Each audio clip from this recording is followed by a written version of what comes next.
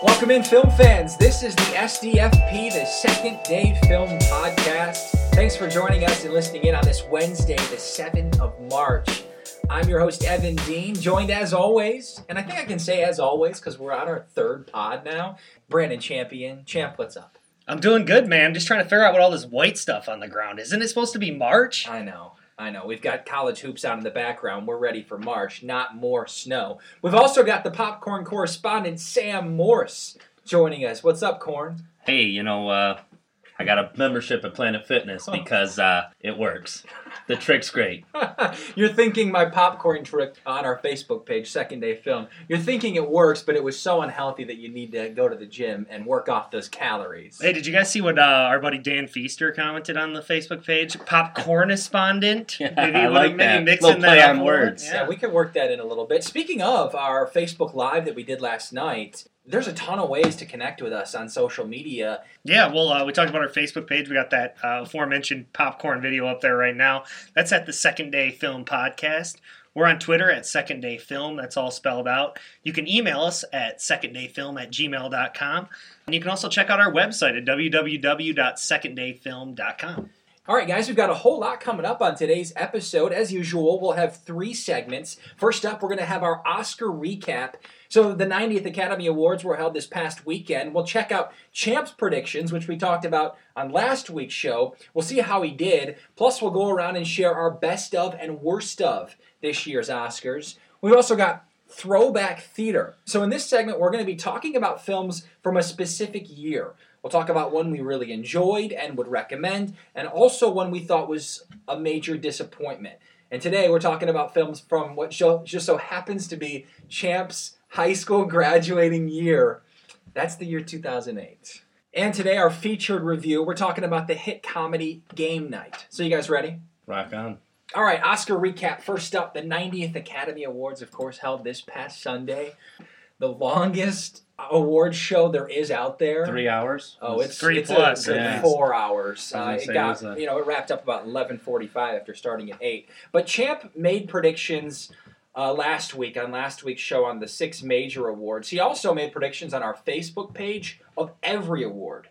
And Champ, you got 18 out of 23 right. That's pretty good. I'll take it, man. I'm hoping I have that kind of luck when the brackets roll out. Let's talk about the ones that you predicted on last week's show briefly. We'll run through them. The big 6. So, Best Picture, you predicted 3 Billboards Outside Ebbing, Missouri. It actually went to The Shape of Water.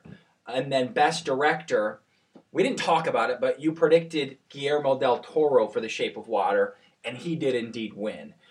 Gary Oldman won for Darkest Hour. He was Winston Churchill. You got that right. Frances McDormand, 3 Billboards Outside Ebbing, Missouri, as Mildred Hayes. You got that right. Sam Rockwell for 3 Billboards. You got that right. And then your only other miss, Allison Janney, won for her performance in I, Tonya for Best Supporting Actress. You guessed Laurie Metcalf, Lady Bird, and she did not win. So you were 18 out of 23 with all the awards. You were 4 of 6 with the big awards, and you did pick some upsets, and those didn't pan out. It kind of went as we thought it would. Yeah, well, I should say that my other misses were live action and documentary short. Those were basically guesses on my part, so I'm not too upset about missing that. And I also missed Best Original Screenplay. I gave that to 3 Billboards. Like I said, was deserving. I also think The Big Sick was deserving in that. That went to Jordan Peele and Get Out, which certainly was deserving as well. That was really a loaded category. So yeah, like you said, 3 Billboards, that was my #1 movie from last year. So I was trying to be consistent. I kind of suspected that The Shape of Water would win, but since it was my #1 movie, I wanted to, stay consistent and put that as my Best Picture winner. Allison Janney, also super worthy of the award. Yeah. I love how she got up there and went, I did it all by myself, which I thought was pretty funny. Oh, she got a few laughs, and then she stopped and said, no, that's furthest from the truth. It was really a cool moment for her. But yeah, you did well. I mean, 18 out of 23 is solid, especially with some of those categories where you're just taking guesses at it. We're going to go around and each talk about our best of this year's Oscars and then our worst of this year's Oscars. So, Champ, let's start it with you. What were your best favorite moments from this year's Oscars? Well, I guess I'll just start with the first person we see when the ceremony starts, and that's Jimmy Kimmel. I like him as a host. This was his second year as a host. I think he does a good job sort of balancing, the jokes and what it takes to actually keep the show moving. He does it in sort of like a laid-back, easy demeanor. He delivers the jokes really well. He addressed things in his monologue. I thought the sexual assault allegations and stuff have been a big thing this year. He did a good job sort of making fun of all those things. He brought up Guillermo del Toro's story, and thanks to Guillermo, we'll all remember this year is when men screwed up so badly, women started dating fish. Oh, that's good. Things like, I just think his joke delivery is funny. When he went into the theater, the odor of marijuana, he's like, well, guess what? We have snacks. That's like just off the cuff. He doesn't know that's going to happen. So I think Jimmy Kimmel is a highlight for me. Yeah, I agreed. I had him on my list as well as one of the best ofs. How about you, Sam? What'd you have as best of for this year's Oscar? My favorite, to be honest, was the Frances McDormand. Her speech was one of my best, one of my favorites. The movement, women's activists and everything, getting all of them to stand up and look around at each other and saying, invite me into your office. Or maybe we'll invite you into ours. Yeah, come on over to ours, yeah. So it made a big, it was just a really cool scene to see everyone stand and look around. And you could just see the excitement on all the women's faces and everything and how they all turned and looked at each other. And it's like, hey, we're doing this too. And again, what you said with the Harvey Weinstein and the sexual allegations and everything, it was a very powerful movement to me and stuck out. So no, that was. she was very excited. She was. I would not want to run into her in a dark alley at that moment. She was a little unusual, but you're right. That speech was powerful. I had a few things, guys, but I'm going to give you this one. So Jordan Peele is the first black man ever to win Best Original Screenplay. He won, obviously, for Get Out. And that was a cool moment because this movie had so much cultural significance. He was the first African-American ever to win this award, so that's groundbreaking in and of itself. And it was just cool to see Get Out win an award because I know we all enjoyed it and we all had high hopes for it. I thought the performance, so what they do, this is cool. They take performances from all of the best song nominees and they play them out on stage. The performance of This Is Me by Keela Settle from The Greatest Showman, she just kind of came and rocked the house. It was a great performance, a lot of power. You could see the emotion, and I think that's what's cool about the Oscars when they bring in these original songs. It isn't always cool, and I'll get to that in a little bit, but I thought that was another cool moment. How about you guys? Anything else you really loved? It almost seemed like, to your point on that she got so emotional while she was doing that she maybe lost her voice for a little bit in there, and sometimes that's like, oh no, tragic thing that happened, but she was so caught up in the moment, it just turned into like a beautiful thing more than anything. One other thing I want to highlight is Roger Deakins winning for cinematography. Yes, I this forgot guy, about that. This guy, and you could tell by people in the audience who gave him a standing ovation. He's a cinematographer. That's not always the person who's getting all the pub, but you could tell by people in the theater the way that they reacted to him winning that he's a legend within the business. I mean, I just got to read. He's been nominated. I didn't write down the exact number, but he's been nominated double-digit times here for films like Shawshank Redemption, Fargo, Kundun, Oh Brother, Where Art Thou, The Man Who Wasn't There, The Assassination of Jesse James by the coward Robert Ford, No Country for Old Men, The Reader, True Grit, Skyfall, Prisoners, Unbroken, Sicario, and Blade Runner 2049, which he finally won for. I mean, you just read that list. Yeah. How has this guy not won yet? 13 times, champ. Yeah, how has he not won when you read off that list of films? I mean, clearly the guy's a legend, and he absolutely deserved it for Blade Runner. That film, the world he created with sort of like the huge holographic ads that are in the cityscape and the sort of dim light that's coming through like the landscapes and the red dust. He created like a terrifying, oversaturated, overpopulated world, and that was really the strong point of that film. Yeah. We made such a big deal of Leo going as long as he did, but he went 13 noms before winning. That's unreal. I would like to also point out Kobe Bryant winning an Oscar. That was cool, too. And he said it was almost as great as, how many championships? 6? 5. He's won 5 NBA titles. Chasing Jordan at 6. Yeah. What did you think of the whole going into the theater, with Jimmy Kimmel grabbing, Gal Gadot and Margot Robbie and Lin-Manuel? Yeah, that was something that I actually was going to bring up a little bit later. I didn't have it as a worst of or best of. I thought it was kind of unique. It was kind of cool. It's so hard to execute that in a fluid way. I just kept thinking of like Luke Skywalker, Wonder Woman, and Tanya Harding walk into a theater. I kept thinking of like punchlines for that, right? And nothing was coming to my head. But I guess it was kind of a quirky thing. It's cool for the people in the theater. My thing is the show's already long enough. Do we really need something like that? You're right. That's a good point. Absolutely. And in one more thing I do want to mention. You talk about Kobe. I don't know if you guys noticed, they have the microphone that they can use. They basically have someone operating it. It had to raise up about 6 inches for Kobe. Yeah. Tallest dude ever on that stage, that's for sure. One other thing, my boy Kumail Nanjiani, who wrote The Big Sick with his girlfriend Emily V. Gordon, he said, I'm from Pakistan and Iowa, 2 places that nobody in Hollywood can find on a map. That guy makes me laugh every time he talks. So a lot on the best of. Obviously, a lot of good stuff happening. How about worst of, Champ? What was your worst moment or worst thing that happened at the Oscars this year? I'm going to start by saying something we've already talked about. It's too long. We don't need this show to be going on 4 hours long. I know that they want to give proper credit to all the nominees and all the award winners, and they are all very worthy of being recognized. But let's be honest, there's a hierarchy of awards here, and I think that there's ways that they could cut it down a little bit and not have the show be so long, because it does drag a little bit. Yeah, and I don't know if they've tried this before, but one thing I've thought is with some of the lesser awards, not to minimize the awards, but some of the lesser known awards, maybe you just run a quick update of who won.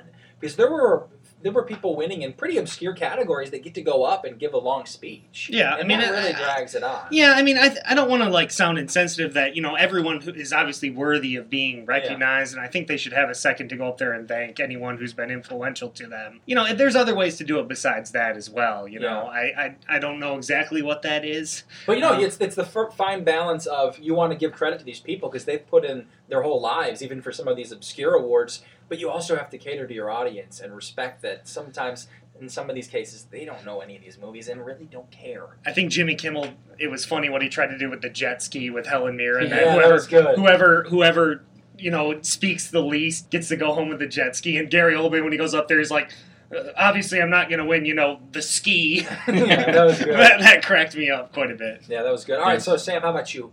What was your worst of for this year's Oscars? It was probably Michael Strahan taking a shot at my girl Viola Davis. I'm pretty sure he said Violet. This is on the red carpet pre-show. I don't know if he's come out and confirmed whether or not he said Violet or not, but it certainly sounded like that. Yeah, I mean, look, I watched a little bit of it, and here's the thing. Michael Strahan, he's a football player. And he's charismatic and he's fun, but you see those kind of moments when you take somebody out of their element like that. All right, so for me, my worst of is kind of twofold. So, Best Original Song was won by the Coco song called Remember Me. Mm-hmm. I thought there were 2 other choices that were going to win. Most notably, This Is Me from The Greatest Showman. And also, I don't know the name of it, but the song from Call Me By Your Name got a ton of love. And Coco's Remember Me song won. Not only that, though, they performed it live. And I don't know if he actually does this song or if he's an actor. Gael Garcia Bernal. I don't know if I'm saying that right, but do you remember this performance? It was bad. I think it was fine. I don't think I disliked it as much as you did. It didn't particularly stand out to me as being bad. I picked that song as winning. Yeah. I haven't seen Coco yet, but I have heard that song being played. I didn't know if he actually sang on the song, though, in the movie, because then afterwards they brought in other people, and they did a really good job. But he opened the song. He kind of had the first third, and it was just rough. Yeah. And it, I guess I didn't notice that as much as you did. That's fine. Yeah, so that's my worst of. Nothing, terribly awful. But how about you, Champ? Anything else that you didn't like in this year's Oscars? They left out Batman in the In Memoriam. Adam West, who passed away this year, was not featured in the In Memoriam. He's a guy who is famous for showing up in the 1960s and playing Batman in the 60s original show on ABC. In recent years, he's done great things for the city of Quahog, Rhode Island, as Mayor Adam West on the show Family Guy. He also plays a fictionalized version of himself on The Simpsons. He literally, along with Glenn Campbell, were both left out of the In Memoriam. Did the Academy say anything about why that would have happened? I just think, there's a lot of people that are worthy of, being mentioned, and they were just left out, but I know a lot of people were not happy about that. Yeah, all right. I didn't even realize that. That is quite a shock, though, because he's so well known. And then the last thing that I just had a gripe with, I wasn't feeling the part where Jimmy Kimmel was talking to his younger self. The kid came out and he was like, I wish my 9-year-old self was here. The kid's comedic timing just felt off. He's 9. Well, yeah, but we see child actors nominated for Academy Awards. We see them do great things all the time. It just felt forced, and he's also ripping on how Jimmy Kimmel looks. Jimmy Kimmel's a pretty handsome guy. It just sort of felt like forced comedy. Yeah, and I think, some would say maybe the surprise in the theater was a little forced, trying to do little gimmicky things that dragged out the show. These are the things that I don't think we need in the show. Yeah, we can enough. make it shorter with this kind of stuff. Fair enough. Overall, though, it was a decent show. Okay, so last year, obviously, this was coming off of the heels of President Trump's win. It's no secret, Hollywood is not a fan of President Trump, and last year they were very aggressive in their criticism of him. Correct. Champ, we were talking about it. You made an interesting point. This year, it seemed as though the theme was a little bit more of what can we do, what steps can we take, what action can we take to make the world a better place, and it wasn't as critical of those maybe holding different beliefs. We had, obviously, Time's Up. There were several people wearing Time's Up pins, the Me Too movement. What did you guys think of that? Because it was a stark contrast. I think it was a lot better. I think, you can bash Trump all you want. They obviously have a strong dislike for him in general in Hollywood. But I think that the way that they did it this year was a lot better. They focused on their power and the platforms that they have as Hollywood actors and are focusing on how they can fix the problem, how they can make the solution better, rather than just piling on someone who they feel aren't doing things in the right way. Right. And to me, that's a lot more constructive. Instead of shutting up and dribbling. It's empowering. I don't know. I don't like to get into the whole political thing. Yeah, I mean, and some people don't, and that's why I think that's why I think you see the viewership. Because I read somewhere that the viewership was at the lowest point it's been in years, and I think twofold. Maybe people don't want to hear about politics, and also to Champ's point, it's so long. Right. So I overall I enjoyed it. It sounds like you guys did too. Less and less Americans they're tuning in, so. It'll be interesting to see how that plays out in the years to come. Sometimes less is more. All right, now we're moving on to our next segment. This one is called Throwback Theater. So in this segment, we're picking 2 films from a specific year. One we really enjoyed and would recommend, and then one we also thought was a major disappointment. And in this case, for this episode, we picked films that are now a decade old. So we're talking about movies from the year 2008. Man, time flies when you're watching movies. So Champ, what about you? What's a film from 2008 that you really loved, you really would recommend it? So I tried to go a little bit, off the books here, one that maybe people might have forgotten about. I picked a movie called Changeling, which was directed by Clint Eastwood and stars Angelina Jolie, a performance that she was nominated for Best Actress in a Leading Role for. I think it's probably her best performance of her career. She plays a mother in 1920s Los Angeles who is a single mother and has her son suddenly disappears. He goes missing. And basically the film plays out with her having a sort of battle with the corrupt Los Angeles Police Department, who essentially finds her son and tries to give it back to her. But the problem is it's not her son. She instantly knows that the kid is not her son. She knows this isn't the person that she's lived with and birthed. So the rest of the story plays out with her going to war with the Los Angeles Police Department. Basically, the LA police and all the powers that be are trying to discredit her, say she's crazy, she's insane. What I think is interesting about her performance is that this is based on a true story, I should say. It puts her in a spot where, she becomes a person, a crusader, and someone that women and underprivileged people in Los Angeles sort of start looking to because she's taking on the police. And her performance is great because you can tell that she's clearly uncomfortable in this role. Yeah. She just wants to live her life with her son, but because the LA Police Department is not acknowledging her struggle, she sort of gets drawn out. It has a lot of themes of child endangerment, female disempowerment, sort of political corruption. And it's interesting because the LAPD, of course, would have similar problems years later in the 90s with sort of the Rodney King stuff and the O.J. Simpson trial. Other than Jolie's performance, which is really, the thing that drives the film, this was also nominated for production design and cinematography. I think the look of 1920s Los Angeles is really great. It really puts you in the time period that's going on. Eastwood's direction is great. But that's Changeling from 2008. Yeah, what I think is interesting about it, too, is at one point you're wondering, and the film makes you question whether or not she's just gone crazy, whether or not she's just insane, and everyone's telling her, no, this is your son. Why can't you recognize this is your son? And she refuses to accept it. Obviously, as viewers, we can see the difference in the two children, but Really interesting film. Yeah, and it's absolutely heartbreaking. Some of the scenes in this movie have actually stuck with me 10 years later. I still can't get them out of my head. So it's not a movie for the faint of heart. There's definitely some heavy stuff involved with this movie. Obviously, we're talking about a kid that disappears. But a good movie, and one that really showcases how good of an actress Angelina Jolie can be. Well, Sam, we've already heard you talk about this movie in previous episodes, so let's just get right to it. This is obviously your favorite movie of the entire year 2008. Oh, absolutely, and that's going to be Christopher Nolan's The Dark Knight. Have to. Christian Bale, Michael Caine, Heath Ledger, Gary Oldman, can't forget Morgan Freeman. They're all in this film.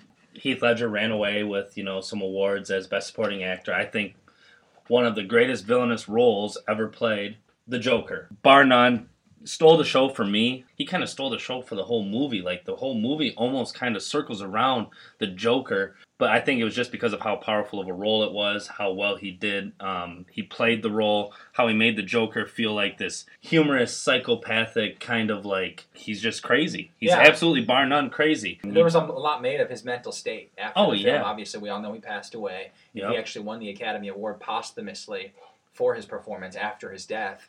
And many people wondered if getting prepared for that role is what drove him insane. Well, we talked about in our Black Panther review that a hero is only as good as the villain. And Christian Bale is a good Batman. I don't know if he's a great Batman, but Ledger really provides him with a great adversary in this movie. One other thing that I think is great about that movie that sort of separates it in the comic book genre is the tone that Christopher Nolan took. He sort of went more with a real, sort of gritty, less of a comic book style and more of a real world setting it. And I think that's really why people responded. Yo, absolutely. And it really brought Gotham to life, too, to kind of get your feel inside of what Gotham really is and how powerful, or like how much power the bad guys necessarily have, and what the Batman really needs to do to support Gary Oldman as Commissioner Gordon. The Dark Knight was nominated for 8 Academy Awards, so they only won 2. Heath Ledger, obviously Best Supporting Actor, and then Best Sound Editing. Cool film, obviously my favorite.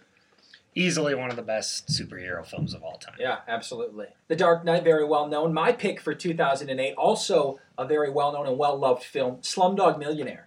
So this was the Best Picture from 2008, guys, directed by Danny Boyle. The star of the film is Dev Patel, who's kept up success. You know him from Lion, which was released a couple years ago. And this story essentially is about a Mumbai teenager who lives in the slums. That's why they call him a slumdog. And he goes on the Indian version of Who Wants to Be a Millionaire. And what's so cool about this film is it starts with him on the show as a part of the show, and then we learn about his life through various flashbacks as he's asked certain questions. So his life experiences actually allow him to come up with the right answer for these questions. They're easy at first and become more and more difficult. And some of these questions, everybody's wondering, hey, this is a slumdog. How does he know the answers to these questions? And it just so happens that his life and the experiences he's had give him the answers. It's a great story about destiny. That's really the theme is what's your destiny? And it's also a love story, of course. I thought this was an amazing film. The pace of it was incredible. It's fast-paced. It's fun. You see his life as a kid, how he lived, and then you see him grow up to be the teenager that he is today. I'm sure both of you have seen it and both loved it as well. Oh, yeah. I don't know that many people who didn't love this movie. Won 8 Oscars.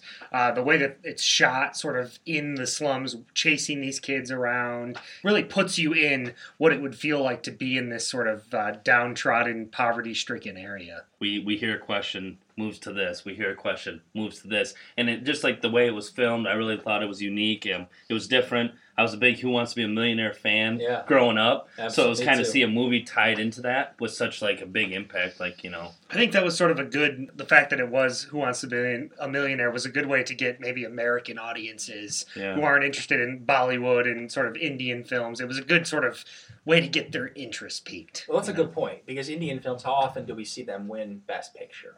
I mean, it was groundbreaking when it had the success it did. So that was my pick. All right, guys, now we're going to talk about 2008 films, your worst of the year. Maybe they were just a huge disappointment. You had high hopes and it let you down. Champ, let's start with you here. Mine, it pains me to say, but it's Indiana Jones and the Kingdom of the Crystal Skull. I need to preface this by saying I am a massive Indiana Jones fan. I've seen the original trilogy many, many times. Indiana Jones was, quite honestly, one of my idols growing up. For a while, I was like, I want to be an archaeologist because I thought I was going to do what Indiana Jones was doing. I loved everything about this series.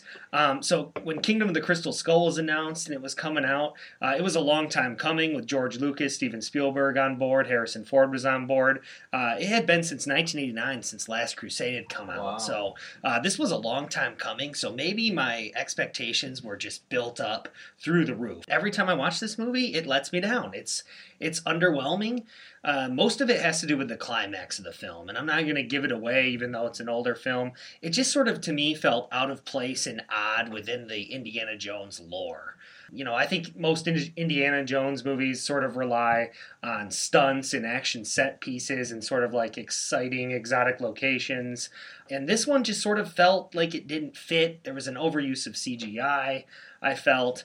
I liked how the film sort of tried to stay true to how the original movies were shot, and it does try and, bring back that magic that we felt over the time. I do think some of the action set pieces are cool. There's a chase through the jungle on jeeps, and there's a motorcycle chase that is cool. I think it's well shot and well made, and I like that it's made in the sort of spirit of the original movies. But the climax really lets me down.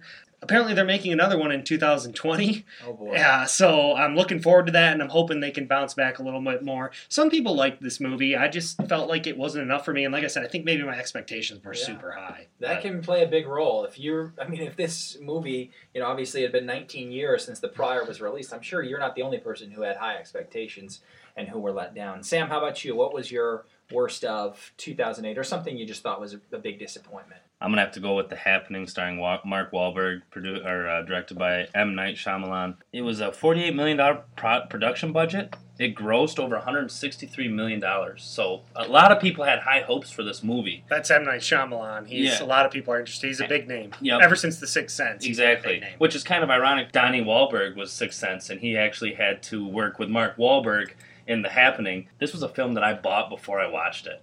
So I owned this movie because I had such high hopes for it. Yeah. It was such a unique idea. A horror movie when this plague starts to take over and people just start committing suicide. Like you see people, like one scene that sticks right out to me is a guy gets ran over by a lawnmower. By his own lawnmower. Yeah, by his own lawnmower. So he lays down in front of the lawnmower. And long story short, they thought it was a bioterrorist attack or whatever. Something put into the air. M. Night became known for The Sixth Sense, and he's also known for every film after that being a disappointment, and he's also known for massive twists. And Sam didn't reveal the twist, but the twist, and we won't give that away, is one of the reasons why this was so poorly received, because it's just absurd. Classic case of a good setup and terrible delivery. This film absolutely murdered it for me. It was absolutely terrible. I might have even thrown the DVD away. It doesn't even get honor on my shelf of movies, I'm pretty sure. I will say M. Night's latest film, Split, was pretty well received. You're right. That was a good movie, and he hadn't had many good films prior to that. So I agree, Split was good. All right, mine, guys, this is called 10,000 BC. This was just a terrible film. I actually went through and looked at the films I'd rated in 08, and this was the worst. It was my lowest of low. I had to go back and take another look, kind of refresh myself with the film because it was so bad. I had a hard time, quite frankly, remembering the film. It made zero impression on me. So basically, it's a prehistoric epic. It follows a young mammoth hunter who's journeying to secure the future of his tribe.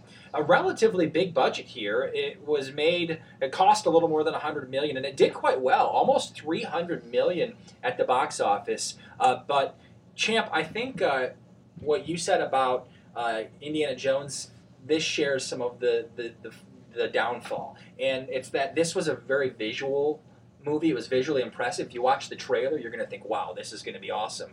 But there was no substance to it. The plot was lacking. There was no, the screenplay was poorly put together. And it goes to show that no matter how many cool visuals and explosions and CGI you might have put into a movie, if you don't have a plot or there's a story that's not compelling, sometimes it's really tough for people to get into it. And I think that's what happened here. And what's more is some have said that it was also historically inaccurate.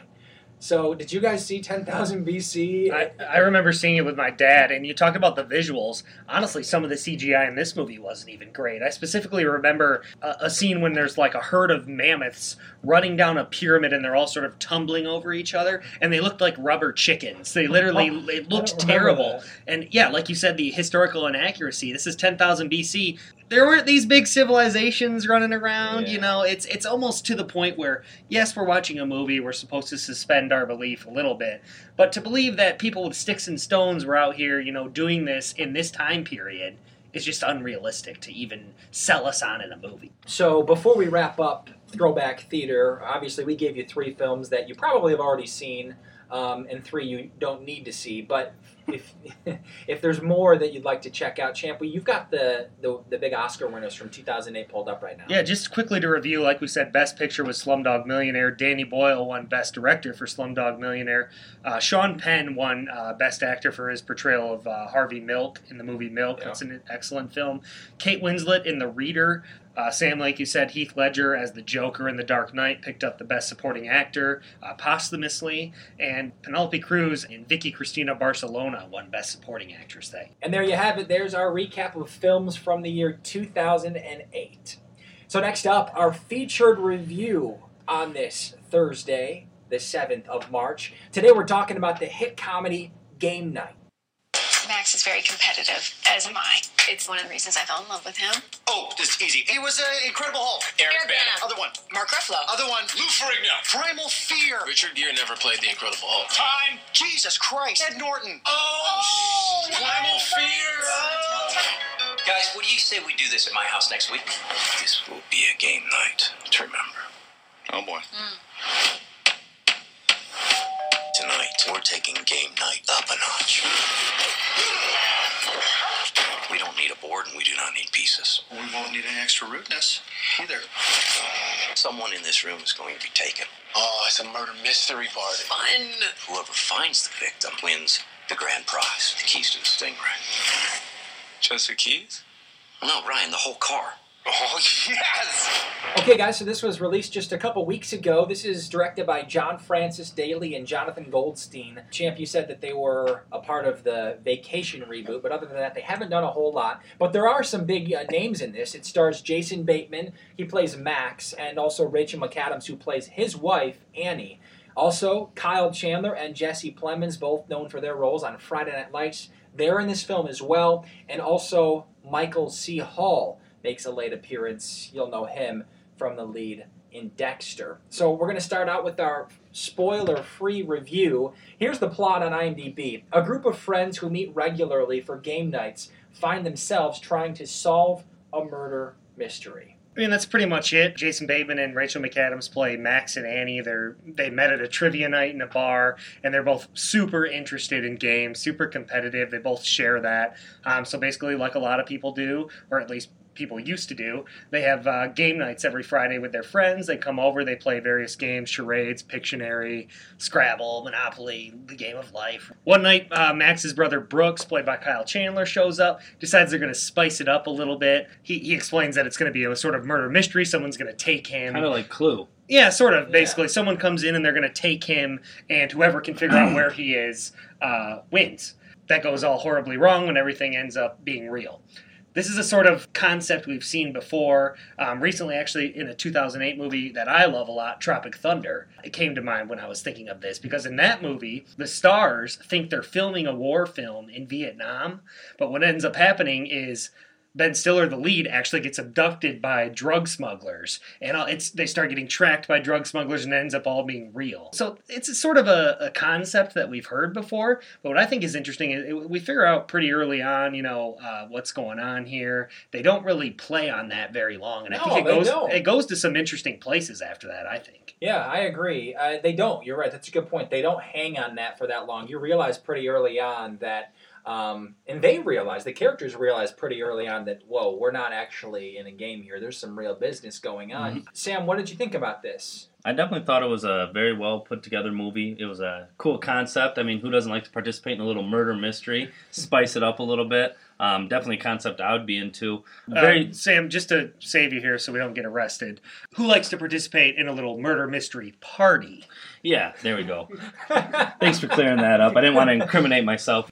For clarity, Sam is not a murderer. But you liked it, Sam. You enjoyed it. Jason Bateman always, he always cracks me up no matter what. Just the humor he kind of shows, the look he gives you, like, all right, honey, yeah, no, never mind. But, just like that kind of simple, dry humor. You like Jason Bateman. I think the key to the movie was Jesse Plemons. Yeah.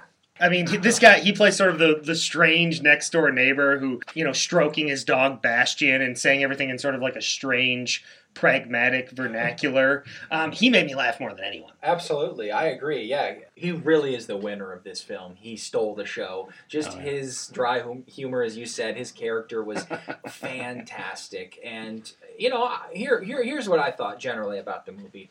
I think that, really good comedies, the ones that you really love, I think that they have depth to them, a little more depth. And I think that they sometimes have a heart to them. And you have characters that you really care about, and it's still funny. You're laughing a lot, but you really care about the characters. And I guess I laughed a lot, don't get me wrong, but I just feel like there wasn't a lot of depth there. There wasn't hardly any plot beyond just the game, and it was funny, but that's, for me, what kind of prevented it from being better. Yeah, it's a good, not great comedy. I wouldn't say it's on the level of things like, Step Brothers or Superbad or Old School. Well, or how many Anchorman. one-liners did you take from it? There's a few that I think are funny, but I don't think this film, as a comedy is going to stand the test of time, like some of those movies I just mentioned. I do think there's some effective use of slapstick humor in this movie, which is kind of hard to execute these days. I feel like back in the 60s and 70s with the Three Stooges and sort of stuff like that, like watching someone just get hit in the face or something, people thought that was funny. Now we sort of rely more on dialogue and witty sort of, making fun of current events and whatnot. Yeah. And I think this movie does a good job balancing, funny physical humor with sort of that clever dialogue. Yeah, no, I think that's a good way to describe it. I think we all kind of felt like it was good, but not great. Yeah, I mean, there's just, like you said, there's not a whole lot there outside of the game. I think they try and do a little bit of, exploration of family, and of course game nights are something that brings families together. Mm-hmm. So I think maybe they're trying to play on that theme a little bit, but I do agree that really I think this movie is just one that's just trying to make us laugh. Don't you guys feel like for a comedy to be ranked among your favorites, it really almost has to do more? I just find myself wanting a little bit more, and I look through all of my favorite films and my highest rated films, and you don't see a lot of comedies. I don't know if you guys share that same belief. I just mentioned, Step Brothers is ranked pretty high up there. Superbad is up there. Tropic Thunder, I just mentioned. Those. I think I gave those 8s, which is as high as I think I'm ever going to give a comedy. I had Knocked Up and 40-Year-Old Virgin and Anchorman. Yeah, so, I mean, it does take a lot to make a transcending comedy, I do think, because everyone can get a few funny lines, but it's hard to actually take it to the next level. Horrible Bosses was even, I think, a lot funny, or more funny than Game Night, and that's one with Jason Bateman as well. Well, actually, Horrible Bosses, some of the producers helped make this movie, make Game Night, so that's probably why you see some parallels there. This is a great, not even just about comedies, or this movie specifically, but I think it's particularly troublesome in comedies is the trailer just gave away too much. A lot of the funniest parts of this movie, they don't pack a punch because you've already seen it. They would be hilarious if we hadn't been exposed to it yet, but because we've seen the trailers, that this is what happens. It makes it not as funny, and that's a problem particularly in comedy, I think, when delivery is so important. Yeah, so here's what we're going to do now. We're going to get to our spoilers for this film, and then ultimately we are going to give it our rating. If you haven't seen it and you want to see it, click out and then jump back in at the end of the podcast. So guys, what we learn here is that Max's brother, who comes in and he tries to plan this huge game night with the murder mystery, he's actually a criminal who smuggles expensive goods in and out of the United States. But made to believe that he was a big, successful, the better brother. Everyone looks up to Brooks. Yeah, so that's why there actually are criminals who abduct him. But then we learn that the criminals who first abducted him were actually part of a game put on by our favorite cop, Gary. Do you guys feel like it became a little convoluted? Like, I mean, it's not complicated, but it's just like, wait, okay, this is, where are we at here? Well, at one of the very last lines of the movie is when they're after this showdown on the plane, and Michael C. Hall, Dexter, has showed up as the actual bad guy that even villain. Gary didn't know about. Yeah. One of the last lines, Kyle Chandler's Brooks tries to go, "All right, Trevor, you can get up now," trying to be like, "Oh, is this a three over game?" We find out that no, he was just joking. Yeah. But I thought it was funny. I liked the twist with Gary. You knew that he was going to be integral to the plot somehow here. Because he was always standing there, like you said, very awkward. Always intrigued on the game night. Oh, yeah. Well, so basically what we have is the fake criminals who are part of the murder mystery. We have Gary's criminals who are felons, felons that he recruits. And then there are actually the criminals. The final showdown on the plane got a little crazy for me. Yeah, no, I agree. I mean, it's kind of this weird point where you get to the point where, there's a human being who goes through a plane engine and is just obliterated. It just becomes, the tone of it becomes a little bit strange. I thought it could have definitely ended on the bridge before we meet the Bulgarian. But if you watch the trailer, which I have in here, my biggest spoiler alert is that the trailer spoils the whole film. Yeah. You didn't see the last plane scene, and we hadn't seen the plane scene up until after the bridge. We have some good characters here, even within the group. Ryan, like this dumb guy who's their friend that always brings a different bimbo with him every week. And because he knows they're going to be playing at Brooks's place. For a car. Right. He decides to bring like a ringer, a smart lady that he works with. He's played by Billy Magnuson, by the way.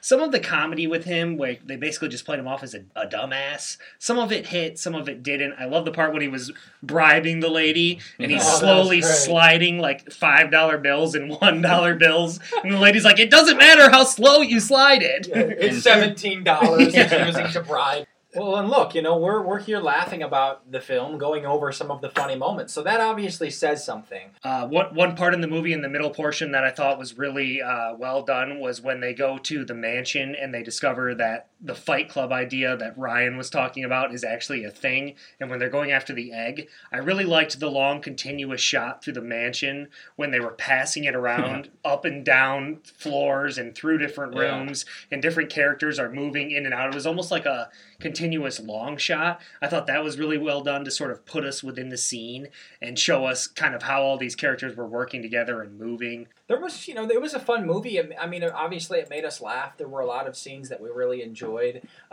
Gary's role in the end obviously was a highlight. I think his character in general, as we've already said, provided a ton of laughs. I think they did a really good job at making him creepy. Like, I mean, honestly, he has this shrine of his ex-wife who's left him. What's funny is we think that Gary is just some idiot who doesn't aware of what's going on, but all along, if you think about it, at least part of what's happening, Gary's aware of. He's actually the smartest character in the movie. Yeah. We find out actually in the end credits that he sort of planned this whole thing over the period of time. He's definitely the best part of the movie. When I look at genre films like this, I usually look to see if it transcends the genre.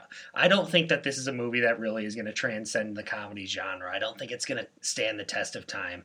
I think it's well enough. I think Jason Bateman and Rachel McAdams have good chemistry. I think it's funny, this idea of a guy who takes game night way too seriously. And it's an entertaining movie, pretty much through the whole thing. Yes, some of it gets a little ridiculous, but at the end of the day, I think we've always enjoyed the camaraderie of good friends competing in games of chance and skill. I'm going to go ahead and give it a 6. How about you, Sam? The movie was relatable to me. Brotherly brother, little battles in between. I could never let Ryan win. That's, I feel Max's, drive to always win at game night. There just wasn't enough there for me. I agree with him at 6. It was funny. I did laugh, but like I said, the spoiler alert for me was the trailer. It absolutely killed it for me. No, fair enough. I actually gave it a 6 as well, guys. So we are universally across the board going with a 6 here. I had a hard time. I was thinking 6 or 7, but ultimately I gave it a 6 because when I look at this movie and I go back, I just feel like it's going to be like, oh yeah, I saw that. Not, oh, that was awesome, I remembered that movie. This was one that sticks out. I just feel like once it's all said and done, it's going to give you, it's going to give you a lot of laughs in the theater, but when it's all said and done, it's not all that memorable. There wasn't a big uproar in the theater either, and that's another thing with comedies that really sticks out to me is, was everyone else crying, laughing, or was it just me? So there you have it, 6 out of 10 collectively on the comedy game night from the SDFC. So good, not great comedy. So that's going to wrap up our show on this Wednesday, the 7th of March. But before we let you go, we want to let you know there are a whole lot of ways to get connected with us. Yeah, well, thanks to everyone who's been liking the Facebook page and commenting on everything we've been doing and who interacted with the live video the other night. We're going to be trying to do some more of those here in the future. We're trying to come up with some cool, interesting ideas for that. But as far as social media goes, you can like us on Facebook at Second Day Film Podcast. You can follow us on Twitter at Second Day Film. That's all written out. You can email us at seconddayfilm@gmail.com. And our website is www.seconddayfilm.com. And Sam, you said, hey, word of mouth is sometimes the best way. Absolutely. Tell your friends, tell your parents, tell your brothers, tell your sisters, tell your girlfriends. I don't care who you tell. Tell the mailman. There you go. Tell them about the SDFP. We've had a whole lot of fun on these first 3 episodes, and we'll continue to have a whole lot of fun. Thanks for listening, and we'll see you at the movies.